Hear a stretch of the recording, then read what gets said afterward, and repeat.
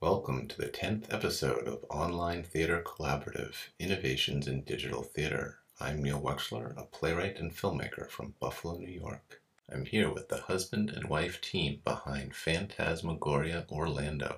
If you could introduce yourselves. Okay, you go All right. first. Well, I am Dion Leonard Dodonna, Lady Submarine, a dancer, fire dancer, aerialist, social media coordinator of Phantasmagoria Orlando.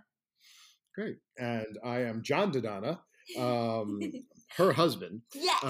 She's in charge. No. And I created Phantasmagoria. I write and direct the shows. We do main stage shows and the special events and all that kind of stuff. And I'm also program chair of theater at Valencia College in Orlando, Florida. Walk us through this past year. How have you adapted during the pandemic, starting with Phantasmagoria? Sure. Well, we were in St. Louis, Missouri, rehearsing two shows prior to the pandemic, like literally as the pandemic was closing everything down. We landed in St. Louis and were driven to our hotel and got dinner and came home and put on the TV, and the president was giving the speech about how things were going to start closing down. We watched over the next couple of days. We were all rehearsing together, but everybody was terrified and cautious and nervous. And between that Wednesday and that Sunday, which was supposed to be our first run-throughs of the shows, we were told that the venue was closing down. So we flew home the next day, which was, I think, March 16th, very nervous, not knowing what was going to happen. We had all of these bookings for Phantasmagoria. And Deanna and I basically said, well, we have to do something. So that first Sunday, we decided to kind of do this improvised online Phantasmagoria show, just the two of us. Yep. To keep people happy. Everybody was kind of nervous and scared and no one knew what was going on. And we basically said, look, we'll do this. And if it works, we'll try it again. And if it doesn't work, oh, well, we did something. We did it. We got offline. And by the next morning, we had about 3,000 views. And we were like, what? What is going on here? So we decided to make it a weekly thing. So we actually ended up doing that for a year straight with wonderful viewers. And it was amazing. That was just Facebook Live. That's all that was. Yep. And then that progressed. I'm going to let her talk for a second, then I'll come back.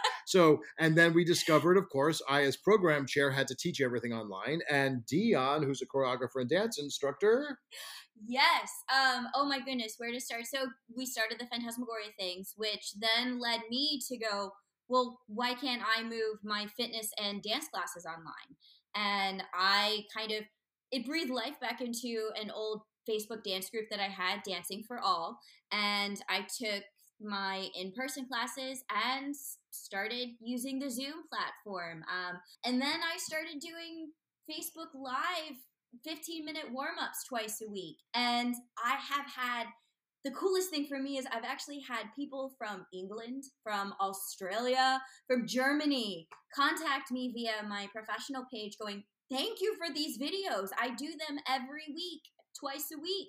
And I'm just blown away that I can, here in Orlando, I can connect and help somebody get their day started over in Germany. It was pretty fantastic.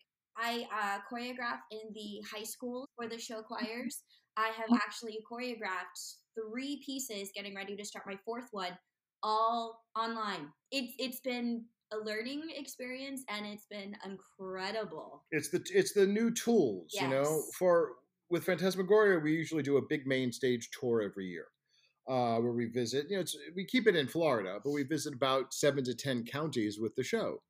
And we couldn't do that this year. So we decided to rent an entire dance building, a studio that was closing down, turned it into a TV studio, brought in a film crew, brought in 30 of our performers and did it all COVID safe, with masks and precautions and hazing the rooms down. And we actually ended up filming our almost 90-minute main stage this year, and that played everywhere. So I hope that it's expanding audiences. You both have a lot of experience in different performance areas, different media, different teaching practices. How have you applied that knowledge to this hybrid space for performance, for teaching, and what have you learned from this past year? A lot of what we've really stressed with our casts in terms of Phantasmagoria, but also what I've been doing at Valencia is break the Zoom box. Don't keep thinking about this little talking head centered in the box with a nice background or a digital background. Break it, use the whole room. We also played a lot. The last show I did was another Gurgis play. I love Stephen Adley Gurgis. Hello, Stephen. But we played a lot with props in this last one. We had a whole crew working on the show, isolated, and they were gathering props. So we had duplicate props, so I could hand my phone over the computer and the person on the other side takes the exact same phone to, things like that. That kind of bridged that whole Zoom gap. It appeared as if we were in the same rooms together. The other thing we learned is to break Zoom time. And actually, when we did Den of Thieves, one of the local newspapers contacted us and said, can you come talk to us? Because we don't know how you did that, because there were no lags in time in the show. And I just was honest with them. I said, well, we taught the actors to do something you would never tell actors to do. And they jumped each other's lines on purpose, because by doing that, you break the Zoom time. And it appears like it's in real time. So just little tricks like that, teaching actors how to use the cameras, teaching them how to do lighting. We would send lights to their houses so they could do things. Or with Phantasmagoria, loading up our people with candles, so we have the glow of the candles. So creating a cohesive atmosphere. I never phrased it like that. That would be, I think, the big thing I learned. Don't all look different. Create that cohesive atmosphere, and then it becomes one show, an aesthetic, a design aesthetic. I get well, and that's the performance end of things.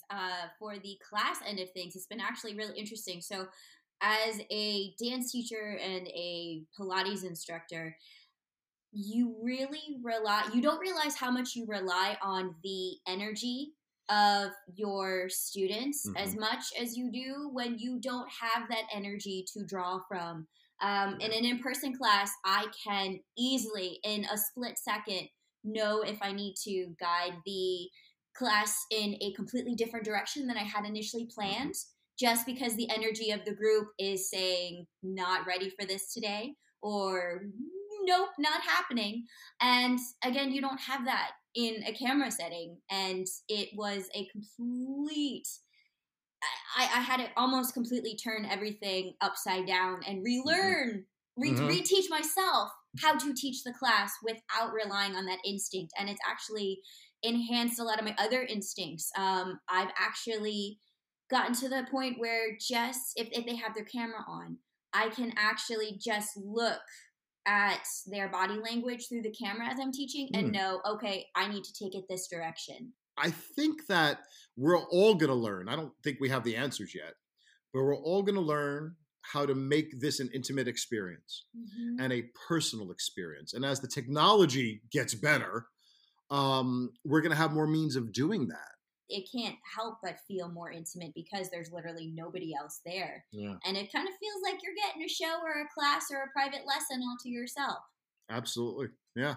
I've been thinking that what needs to happen is a kind of international incubator space for online theater, because there's so much we can learn from each other, and it's going to take years to truly develop this space, I think.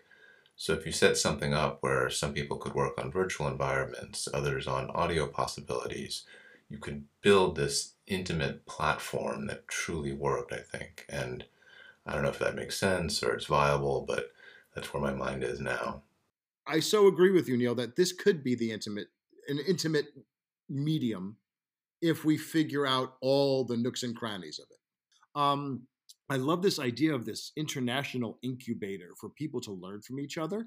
And who knows, we may be, in a year from now, you and I might meet in a breakout room of a virtual theater convention somewhere and go, hey, we talked once, because that's what it's going to take. It's going to take the artists who want to create this way. We have to learn the technical side of it. We have to learn the intimacy side of it, where we can create true stories through this thing. We need to become artistically proficient using the cameras without losing the immediacy of theater. And then we have to educate our audience that this is something they want to see. That may be the hardest part of all of it. We may be flailing for 10 years, like you said, to get that audience, but eventually people are going to want to do this. What would you say the main differences are in terms of an in-person event versus an online event in terms of presentation, overall dynamics? Well, Phantasmagoria is an immersive show. So we're used to being in the audience. So that is missing right now, Yes. unless you consider that we're there in your living room with you, So we do miss that kind of, since we're a horror show, that proximity helps. The dancing, watching dancing on a screen is different than watching it live in front of you. Although I will say that one of the reviewers, I didn't share that part of it with you. I think it was just a conversation he had with me, actually. He said, I've seen all your shows, and for the first time, I wasn't just looking at parts of the dance, I was looking at the whole dance. So it gave him a new perspective. One of the things that has been really nice about slowly getting back into safe live event performances is just yesterday at an event we did outdoors, there was a group of kids. I think they were itty bitty all the way to middle school, high schoolers. They were fascinated, the little ones, with my fire performance. And because it was live, I was able to see that. I was able to latch on to their energy. And after my performance was done, I went backstage to where they were waiting, and I was able to give them a little one-on-one fire performance just for them. And to see their little faces light up just in sheer awe of the fact that there's somebody playing with fire right in front of them was amazing. And that part I really miss. I do. And that's not something, no matter what you can do, you can't replace that. You can't get that. But at the same time, when I am doing fire virtually, it's really neat to see people's reactions from Canada, from Australia. They're seeing it. A lot of hot emojis. Yes, a lot of fire emojis. It's exciting in a different way, but there is something that you just can't replace, the look on, like I said, a little kid's face when they're watching you. And one unique thing that happened is a little girl recognized her at the event from seeing the pay-per-view. Yes. Why she was watching a horror pay-per-view, I don't know, but recognized her from the so hopefully she actually made her dad. Yeah. She saw me standing out in the festival, and she made her dad go over because she goes, I saw her, I know that, I watched her, I want a picture with her. So maybe there's a synergy there that we can all find in terms of, like, now I watch them online, now I can see them in person. Yes. Now it expands the universe rather than shrinks the universe. I don't know. But no, I think that is something that people tend to forget. We're not boxing theater into a tiny little virtual screen. We are actually expanding its universe. Absolutely. And to find out more about Phantasmagoria and to see their live online events, go to their Phantasmagoria Facebook page. And I really thank you so much for being here. As I said, I think by sharing these ideas, we're going to continue to advance this platform. So I really appreciate your time and your insights. Excellent. Thank you. Thank you. And thank you for sharing all these thoughts. Yes. You brought up things that we haven't considered. Thank you.